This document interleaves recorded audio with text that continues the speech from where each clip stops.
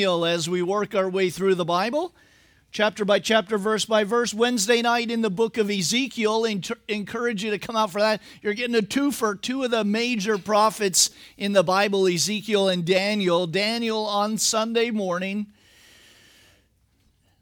Daniel chapter 1. Now, I know your bulletin says that we got, what does your bulletin say? How many through? Seven. That didn't happen. We went from 7 verses, and then I thought I'd get to 4 verses, and then ultimately it was 3 verses. So who knows what's going to happen in second service. But let's try at least these first 3.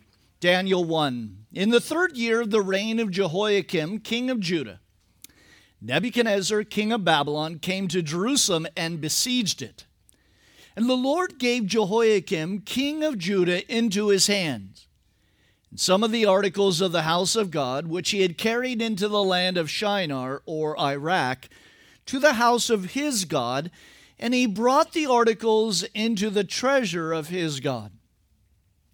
Then the king instructed Ashpenaz, the master of the eunuchs, to bring some of the youth, the children of Israel, and some of the king's descendants, and some of its nobles. Let's pray.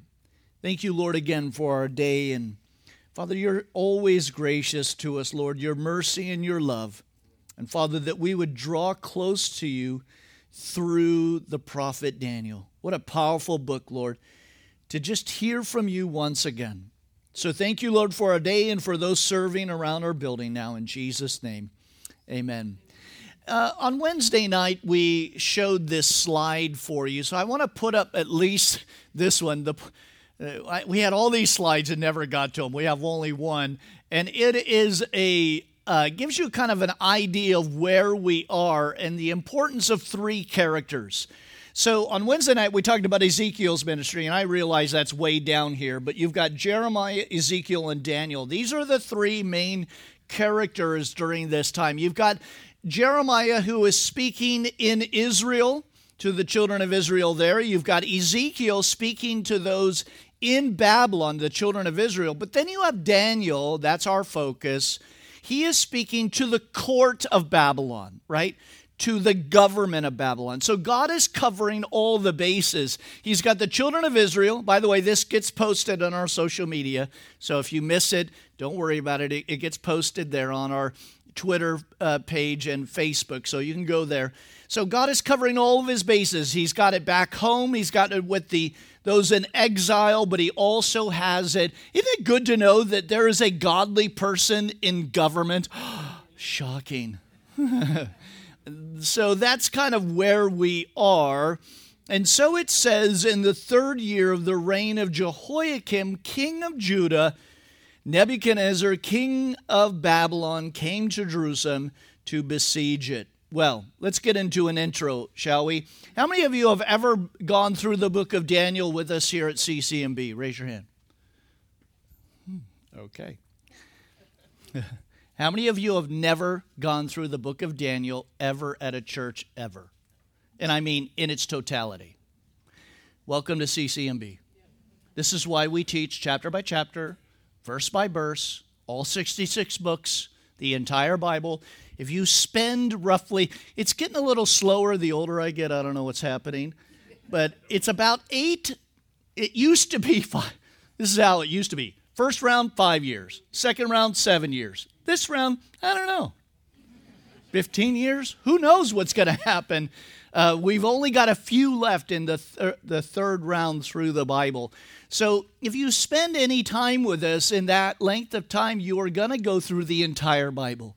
And that's important. Why is it important? Because most churches in the United States of America or the world never go through all 66 books. If you believe that God's Word is important, don't you think the church should study it? Amen. And we're going to get into that today. So let's have a little bit of intro into Daniel, who he is. The book of Daniel, according to his own testimony, is the record of the life of the prophetic revelations given to Daniel. He is a captive Jew carried off to Babylon in the first conquest of Jerusalem by Nebuchadnezzar in 605 BC. It records, well, his life is recorded all the way through to the third year of Cyrus, which is in 536. Daniel has one of the longest ministries next to John the Revelator in the Bible. He has a very long, lengthy ministry that he is engaged in. The book of Daniel, if you're taking note, is one of the rare apocalyptic books in the Bible. And the word apocalyptic just simply means the unveiling of truth that would otherwise be concealed. The other books are not like that in the Bible. They're declaring something to you. They're just describing the heart of God. Or in Corinthians, the errors that are going on in the church, and how does God want us to fix those? Well, you've got a book here, as well as Ezekiel and Zechariah and Revelation, where it is a supernatural vision that God is giving to a human being talking about future events. So that's where Daniel the prophet falls into. Little is said about the history of the Israeli people as far as them being in captivity. Not a lot is known. We have a little bit about Esther. You know who she is. She's in captivity. And as well on Wednesday night, we will learn a lot about Ezekiel and his ministry and what God is calling him to do while they are in captivity. Daniel's purpose in writing this book blends the themes of prophecy and piety. He wrote first to show He wrote first to show God's future program for Israel in the light of the nation's fall and its heir. And we're going to kind of unpack this whole burrito today. And sorry to use burrito. Now I'm hungry. But the idea is it goes from the reign of the kings of Jerusalem, right? And now we are entering into a totally new area, which is the reign of the Gentiles. In fact, the Bible talks about the time of the Gentiles. You know that phrase in the New Testament? Well, this actually starts that time of the Gentiles, because from this point on, Israel is no longer self-ruled. They do not have a king, and only up until 1948, isn't that important? We live in this new era where Israel is back as a nation. They have their language, and they are self-governed, which means God's prophetic timeline started up again. But this is known as the age of the Gentiles. Again, this book has some issues. Now, I don't have issues with it, but people do. You know people, these experts that have been so right lately and continue to be right. But this book comes under enormous criticism from many so-called theologians. And we're going to talk about these theologians in a little bit. But these so-called theologians and experts are telling us that Daniel really didn't write the book of Daniel. Not about you, but I'm very black and white. If it says Daniel on the page, I'm going to believe the Bible? Call me crazy. Anybody? So they say that this book of Daniel is way too accurate to be written by Daniel. It's just too good. Wait, what? Isn't that what prophecy is about? Is that the God of the universe is declaring and giving information to Daniel that he would otherwise not know, nor anyone else, but he is unveiling a plan and a purpose for nations that are to come. So they say it's just too good to be true. It's too accurate. Well, there are many proofs for Daniel and Daniel writing it during the 600 to 500 BC. But I will not bore you with that today. Aren't you thankful? I might bore you with other things. But that is not what I'm going to do. Why? Because the only one that we care about and the only one that I really want their stamp of approval is Jesus Christ. That's all that matters. What did Jesus say about Daniel? Well, funny that you should think that, because Matthew chapter 24, verse 15 says, therefore, when you see, these are red letters, the abomination of desolation spoken by Daniel the prophet. Well, that's all I need. I don't need a theologian. I don't need somebody writing a book. All I got is Jesus. Listen, if I can't trust Jesus, we've got a bigger issue, don't we? We got salvation. We got eternity. We got big problems. We got big problems if we think theologians know more than Jesus. And there are a lot who think so. So I'm going to go with Jesus. Amen? All right, well, I'm going to read from a good old dead guy. I'm going to read from Harry Ironside, and he's going to put it in perspective for us and about those theologians. Hold on for a bit. It's a little lengthy, but hold on. He says, the little company of Daniel, Hananiah, Mishael, and Azariah, these 4 devoted young men set themselves against all the evil of the king of Babylon. They said that they would not defile themselves, as we'll get to in further studies. These were the men in whom God would communicate his will and his mind, his heart. He says, I believe it's important to dwell upon this because in our own day, he says, alas, we don't say that very much, do we? He says, alas, in many cases, prophetic study has been taken up by very unspiritual people. If we are going to get the mind of God in studying this book of Daniel, we must remember that it consists of revelations, deliverances, visions to the spiritually minded man who is separated from the iniquity of his day.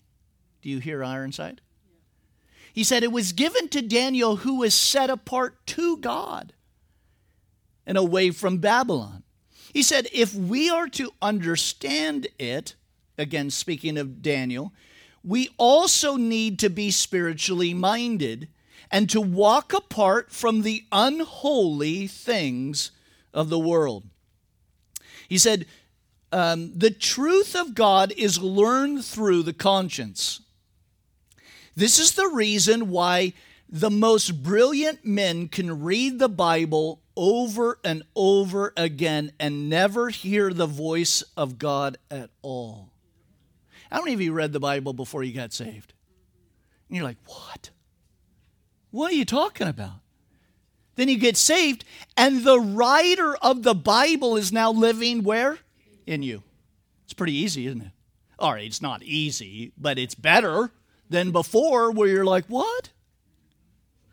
So, we need to remember, listen, those who are reading this book who have no light in them, which is the light of Christ, and they're reading a document, they're not going to understand it. They're not going to understand that it's too good to be true means that God outside of time and can see all things spoke to a man inside of time and can declare it because he created all things. Man, that's so easy for me to remember and to understand. I have zero problem with that. Amen? Maybe you do today, but hopefully by the end of the day, I will either confuse you or you'll hopefully understand better. Again, let me continue. He says, the very word of God may become poison to an unspiritual man if he reads it without being in subjection to God. He reads it and he finds difficulties. These things arises from the page, and in his unbelief, he does not understand them. In his unbelief, he does not understand them.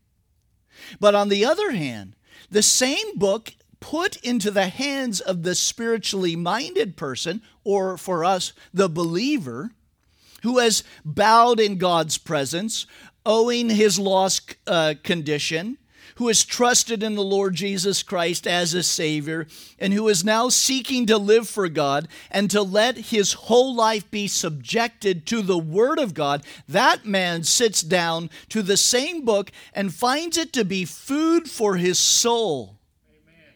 holding him up in the most holy faith. Do you see the difference? You open up Daniel, you don't understand it. Jesus comes into your life. All right, it's a little bit clearer. And this is the point with people that are theologians and experts at Harvard and Yale and Rutgers, who are teaching classes on the Bible, who they themselves don't even know the Savior in the book. What do you expect? Of course they're going to find some error, which there's not. They're supposedly going to find this or that. But as we know, give it time, and as we'll see today, archaeology proves the Bible over and over. Don't you love God's sense of humor? I do. I think he laughs a lot. All right, where are we in time? 605 BC, what is that? What does 605 BC mean? Well, a couple of things are going on at the same time in 605 BC. Number one, what's going on is the Acropolis in Athens is being built. It's not finished, it's being built in 605 BC. The Mayan civilization is flourishing in Mexico. So sometimes when we hear a date, if we have other things to put in there, it helps us understand. Confucius and Buddha are alive during this time. Greek art is being expanded, as well as the Greeks introduced the olive tree to Italy, and the Phoenicians made the first known sea journey around the tip of Africa. So these are just things that are going on in its day. Verse 1. That was our intro. And I'm a minute earlier, boys. Pretty good. Verse 1. Now, according to Daniel, the deportation of him and his companions occurred, it says, in the 3rd year of the reign of Jehoiakim, king of Judah. The great thing, and why the experts have such a problem with Daniel, is he's so precise. He's so precise in his dating. Now, you got to understand, let's pause a minute. He's about to be in an administration. He's about to be in Babylon. He is going to be taught like Moses. Remember, it says Moses, he was taught in all literature, all culture of the Egyptian. Probably Moses and Daniel and Joseph, probably the smartest guys in all of the Bible, because of what they were taught as far as culture, language, all of these things. And so if you're working for the man, you need to be precise, don't you? And you need to be precise in your writing and your dating. And so he is very precise in that it is 605 BC. Now, this parallels with the accounts in 2 Kings and 2 Chronicles. So it's not just here, it's there. Now, Daniel does not record the final destruction of Jerusalem. That is in 586 BC. But he does give us this time, and then in the next verse he talks about Ezekiel's travel back. Now, these events were fulfilled and God gave many warnings from the prophets that Israel was going to have this disaster because of the sins of the nation of Israel against God. Number one, that Israel had forsaken the law and ignored God's covenant. They had neglected the Sabbath year and the Sabbath day rest upon the land. Ultimately, God claims those 70 years. He's going to take a 70-year pound of flesh out of them. He said, you're not going to let the land rest. I'm going to give the land an entire 70 years to rest. But one of the major issues with Israel in this day was that of idolatry. And we saw that all through the minor prophets. God speaking to them, warning them. Jeremiah, Isaiah, the minor prophets, speaking into their life about idolatry, putting anything between them and God. I know we don't have an idolatry problem, so I'll just continue. We have to be careful with idolatry as well. But God had said to them, listen, if you continue this, I will put you into timeout because of your idolatry. But the people failed to heed God and to repent. And so they were carried off captive to Babylon. Now, the funny thing is, if you're going to send a people into captivity or in time out, where better to send them than the heart of idolatry, the heart of wickedness? Think about all of the depravity that you can. Don't spend too much time on it. That's where God sends them. He sends them to Babylon. Again, when the word of God is ignored and violated, divine judgment is inevitable. The spiritual lessons embodied in the cold, hard fact of the captivity does us well as in the church to ponder it. Listen, worldly saints do not capture the world, but become instead the world's captives.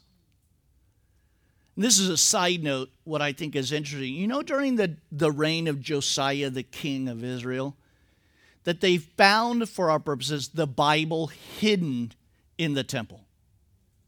Can you imagine that? The priest was just doing priestly duties that day, and he stumbled upon the Word of God that had been hidden. Now think about the church in the United States of America. How many churches are hiding the Word of God and not declaring it because it might be offensive? And as we will see, and possibly because the government will shut you down. Oh, we're going to have fun in Daniel. It is so applicable, and I love how God does that. God gave them a stern warning what was coming. Keep your place here. Let's turn to Habakkuk, and I know what you're thinking, where is that? Well, we were just there a few months ago. God gave this stern warning of what was coming in Habakkuk chapter 1. Pick it up in verse 5. He said, "Look among the nations and watch and be utterly astounded. For I will work a work in you and in those days which you will not believe, though it were told to you. For indeed I am raising up the Chaldeans, the Babylonians, a bitter and hasty nation, which marches through the breadth of the earth to possess the dwelling places that are not theirs. They are terrible and dreadful." These are not nice people, are they?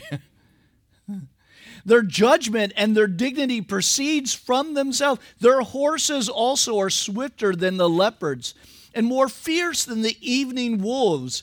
And their chargers charge ahead, and their cavalry comes from afar. And they fly as an eagle, and they hasten to eat," or to capture. "They come for violence, and their faces are like the east wind, and they gather captives like the sand. They scoff at kings, and princes are scorned among them, and they deride every stronghold, for they are heaped up an earthen mound, and" what does it say? "And siege them." Turn back now to Daniel. So what we learn is that God warned the nation of Israel what was coming. He said, "I'm bringing the Babylonians, and they will besiege." Notice it says they came to Jerusalem to besiege it. And now we learn about Nebuchadnezzar. He is mentioned more than any other pagan king in the Bible, Nebuchadnezzar. This is an interesting man. We'll see his life through this book. It is quite interesting how God used him. But Nebuchadnezzar came against Jerusalem because, why did this all happen? Because Pharaoh Necho, I know what you're thinking. History? Yes, history here. You need to know a couple of things. Pharaoh Necho came against and invaded Babylon. In response, the young prince Nebuchadnezzar defeated the Egyptians at Carchemish, and then they pursued them all the way down the Mediterranean, all the way to Egypt. Well, along the way and the way back, they subdued Jerusalem, which had been loyal to Pharaoh Necho in Egypt. And it all happened in 605 BC. But the campaign of Nebuchadnezzar was interrupted because word came to Nebuchadnezzar that his father had died in Babylon. And Nebuchadnezzar, I don't know if you know anything about succession and kings, but if you don't get back home soon, somebody else will be king. So he made the 500-mile trek in 2 weeks. I know what you're thinking. 2 weeks? I can do that in a day in a car or in a plane in an hour. Do it on a horse with 5,000 or 10,000 troops behind you, let alone Daniel and his companions. So they make haste and they get back to Babylon, to which he is set up as the king. Now, before we go any further in Daniel, I know what you're thinking. 25 minutes into it, and now you're going to get to that point. What's the book of Daniel for? Why are we studying it? What is God trying to tell us through this young man who becomes an old man, steadfast and faithful to God? Well, I think there are two main lessons that we need to learn from it. The first, and I think which is very important, is that God through Daniel shows Israel that God is sovereign over all the kingdoms of the world, even though it seems like Babylon is victorious. What does it say in verse 2? It says that God gave. Babylon can do nothing without God's approval. And so ultimately this book is about the sovereignty of God, and then lays out for us and for the Israelis this future idea of not only Messiah coming in chapter 9, but also all of the kingdoms that are going to come after Nebuchadnezzar and the Babylonians. You see, Messiah is coming. I love that as a theme. That's the theme. The sovereignty of God. It doesn't matter what Babylon does. God rules and reigns. Guys, it doesn't matter what Ukraine or Russia does, or even the United States of America. God is in control, amen? And by the way, let's put some hope back into Jesus and not into elections. Listen, I love America, but my hope is not in America. My hope is in Jesus Christ and our soon return.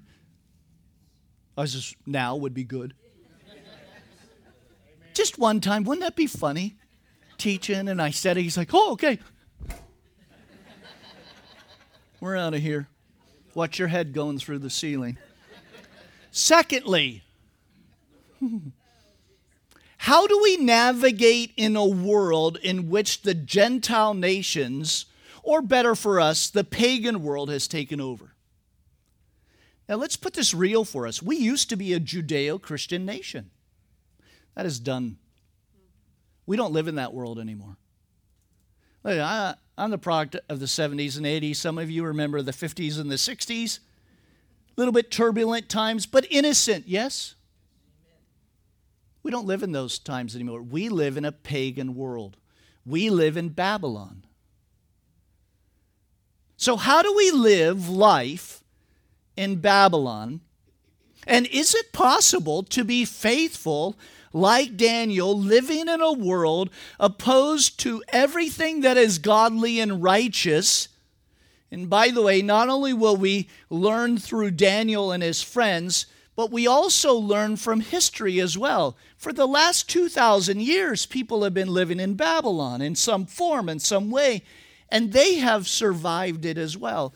Encourage you to read Fox's Book of Martyrs. Daniel and his friends teach us that we can be faithful men and women living life under the pagan domination of Satan. We live in Babylon today, and we're going to learn how to live in Babylon. Verse 2. So it says, and the Lord gave Jehoiakim, king of Judah, into his hand, and some of the articles of the house of God, which he carried into the land of Shinar, to the house of his God, notice little g, and he brought the articles into the house of his God, little g. Again, The first wave is 605. The second wave is 597. That's what we learn on Wednesday night because that is Ezekiel's group. About 50,000 Jews are taken with Ezekiel, and some of the articles are taken away. Again, this is out of 2 Kings 24. But all of this was prophesied. Let me read to you from Isaiah chapter 39, verse 7. And they shall take away some of your young sons who will descend from you, again from the ruling class, and whom you begot, and they shall be eunuchs in the palace of the king of Babylon. So God told them that this was going to happen. You cannot stop it. But note with me, it says some of the articles, again, that would be from the temple, were taken. Now, I kind of described this through the minor prophets. If you are Babylon, you have your gods. And if you're Assyria, you have your gods. And if Babylon wins over the Assyrians, what does that tell us? Well, it tells us that their gods were more powerful than the Assyrian gods, because they all got gods, they all got temples, they all sacrificed to them, so it must be that the Babylonians were better. That's what the Babylonians think. But what does it say? It says God gave them. Nothing was going to happen unless God allowed it to happen. Now you ask you, why did God allow it? Well, I just said it. Israel, for its period of time under the kings, kept rebelling against God, kept idolatry at the forefront, kept not keeping the Sabbath, rejected God's warning, rejected God's prophet, and ultimately this world will be judged because they have failed to heed God's prophets, God's word, and God's Son. So some of the articles are taken. By the way, we don't think all of them, we think some of them were taken because especially if the Ark of the Covenant was taken, I guarantee you Babylon would have put that on something and let everybody know, we got it, because that's kind of like the number one thing. Tradition tells us, and you take that for what it is, tradition tells us that Jeremiah knew, because God said it, that they were going to be taken captive. He took the ark and he hid it away somewhere. Now, don't send me an email that has a video that says, I watched a video and this guy knows where it is. Nobody knows where it is. God will reveal it in his time. We won't be here. It'll come out probably during the tribulation, and the Antichrist will probably use it in some form. That takes us to verse 3, which again, I'm waning in time. Well, then the king instructed Ashpenaz, the master of the eunuchs, to bring some of the children of Israel and some of the king's descendants and some of the nobles. Okay, notice his name, Ashpenaz. If you go to Berlin, maybe you would like to take a trip over to the Rhine area and experience Bavaria. I would love to do it. I would love to do a Martin Luther kind of thing. Then go over and look into Poland and different places, go to some of where the camps were. But if you go to Berlin, you're going to go into the museum there, and you're going to find the gates of Babylon there in Berlin. But you're also going to find a monument that mentions Ashpenaz by name. In fact, it says Ashpenaz, the king of the eunuchs. That is extra biblical. That means something outside of the Bible. Here's the Bible. This is what it says. It is giving it's giving a stamp of approval. By the way, they found something recently in Iraq again. They have yet to even uncover Babylon. I mean, it's just layers and miles. We'll talk about how big it is next week. It's huge. There's been kind of an issue lately over in Iraq. Have you seen all that? Oh, okay, for 100 years over there. So it's kind of hard to do archaeology when bullets are flying over your head. But they found a cylinder that has Shadrach, Meshach, and Abednego's name on it. On it. It has their name in Aramaic, but it is their name. It does not have Daniel's name, but it has the three his 3 friends. So it is incredible what's out there. And by the way, what has yet to be uncovered. And if God tarries, more and more just gets uncovered. But it says, he instructed that they bring some of the children of Israel. Nebuchadnezzar not only confiscated the holy things from the temple, he also took one of the most important things in any nation, the youth. Now, I wanted to do 3 and 4 today. We're not going to get into verse 4. We will lightly get into a little bit of this today. But in selecting these youths for education in the court of Babylon, Nebuchadnezzar was accomplishing several objectives. Number 1, those carried away captive could well serve as hostages and help keep the royal family still in Judah. They kept them in line. Imagine this. You are the royal family in Jerusalem. They take your kids as hostage. You are not going to do anything stupid, are you? Because the leverage is we'll kill your kids. So you're not going. Funny thing is, he does do something stupid. Because he gets attacked 3 times. This happens in Israel. So that's number 1. They say, we have your kids. You can't do anything about it. You can't speak against the state or you'll be canceled. Oh, I want to go to verse 4, but I can't. I need you to hear that. Ultimately, we are getting to a place where the state thinks that it has full control of the youth. And what are the adults? Don't you dare speak out. We'll get the FBI on you. You don't want that book in our library? Too bad. We have your kids. Now, next week we will talk about that. How to live in Babylon. Also, their presence in the king's court would also be a pleasant reminder to the Babylonian king of his conquest. It's the spoils of war. But also, it was so that the king of Babylon, and by the way, the king of Babylon, Nebuchadnezzar, he's a smart guy. I know we talk about agendas in the state and government, and we think they're idiots and morons and they don't know what they're doing. They know what they're doing. They have a plan, they have an agenda. And Nebuchadnezzar knows that these are Jewish boys and I have a Jewish province. So these boys are going to help me administrate that province. So it's kind of a smart thing that they would do as a nation. By the way, this is important for parents. You see, the book of Daniel is often taught to young kids at a conference or a camp. Dare to be Daniel, to stand up. But the first section of Daniel is primarily towards the parents. You see, are your young people ready to experience the things that Daniel and his friends went through?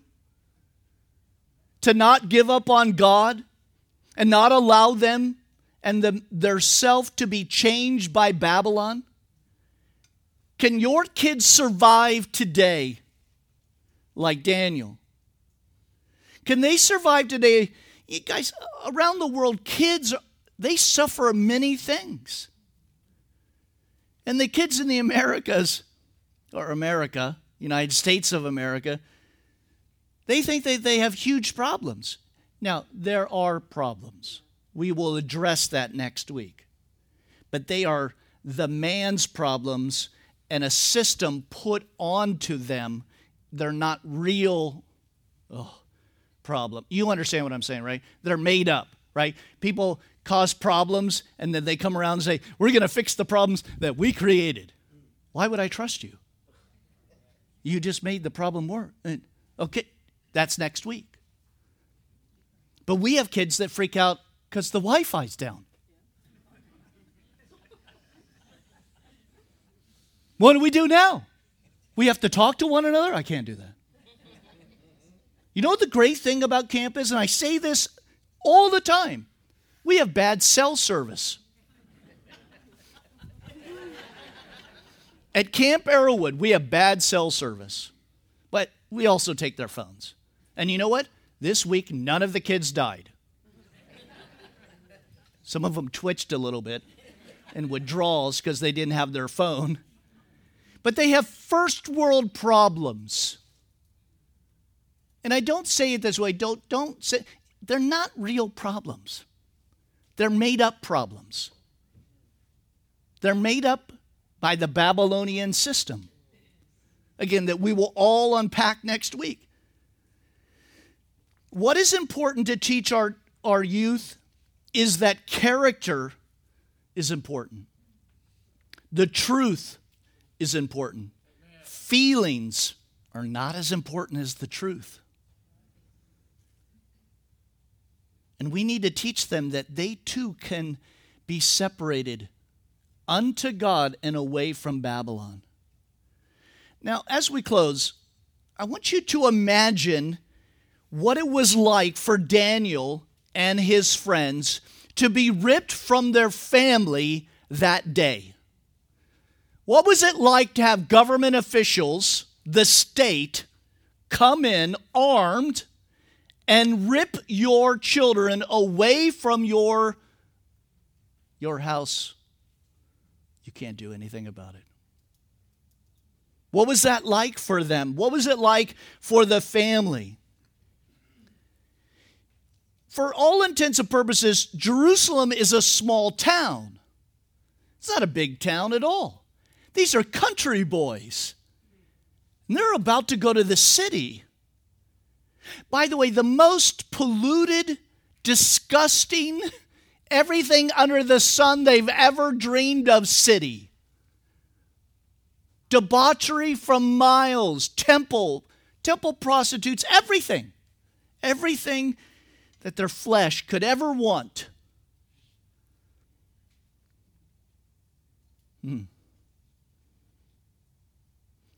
It was a temptation that was about to steamroll them. You see, you can't go into a day like that if you're not prepared. I say this a lot. You got to have a plan in place before they hand you the beer. You got to have a plan in place before they hand you a joint. Or for the kids today, the devil's lettuce. You got to have a plan in place before somebody makes a move on you sexually. If you are not prepared beforehand, you will often fail at that time because you're not prepared. You're not ready for the battle. You're not ready for the fight. I haven't trained. You see, Daniel and his friends, they're trained. They're godly. Their parents raised them right. Now, does that mean in every case they're going to succeed? No, because there is human will and human choice. Isn't that terrible? But it gives them a fighting chance to be prepared. Guys, I think about the times in World War II where families were ripped apart and children were used and they were relocated to camps for hard labor. And I ask myself today, would our nation be able to fight World War II today? Would the youth of America, addicted to all that they are addicted to in social media, be able to stand for God in a camp? Today's generation of young people, could they survive in the day of Daniel? That's where parents and the church come into it. We must prepare our young people for what they are about to experience. You see, we no longer live outside of Babylon. We live inside of Babylon. And the world system is evil. And this is just free. The social media companies, they don't care about your kids at all. They aligned with the enemy comes to steal, lie, and destroy. And they want your young person's soul. And how they do that next week is by indoctrination. It is a system that you think is new, but it's not new. It's as old as Babylon. They set a plan in motion and what to teach, what to read, what to say, how to text. We'll see that next week. No slide. They were so bummed. I gave them like 4 or 5 slides, and they're like, we only got one today. You can't really do anything. Read ahead. How do we live in Babylon? How does the church navigate the state when the state comes against you and against your family? Because as we'll see next week, is it about get free or be free? Read ahead. That's next week. Let's pray. Father, thank you again for our time, Lord, for your word, for the life of Daniel, Lord, and his friends, but for Daniel's parents who raised him right at 14 or 15 years old to stand up, to survive not only the journey to Babylon, but to stand in the midst of a wicked city against a system that would destroy him in a minute. Indoctrinate them. Lord, let us be as parents in the church vigilant, steadfast to protect the young, and that we would not hand them over to the state, not to the king, but to the King of Kings. So, Father, thank you for our day and for your word in Jesus' name. Amen.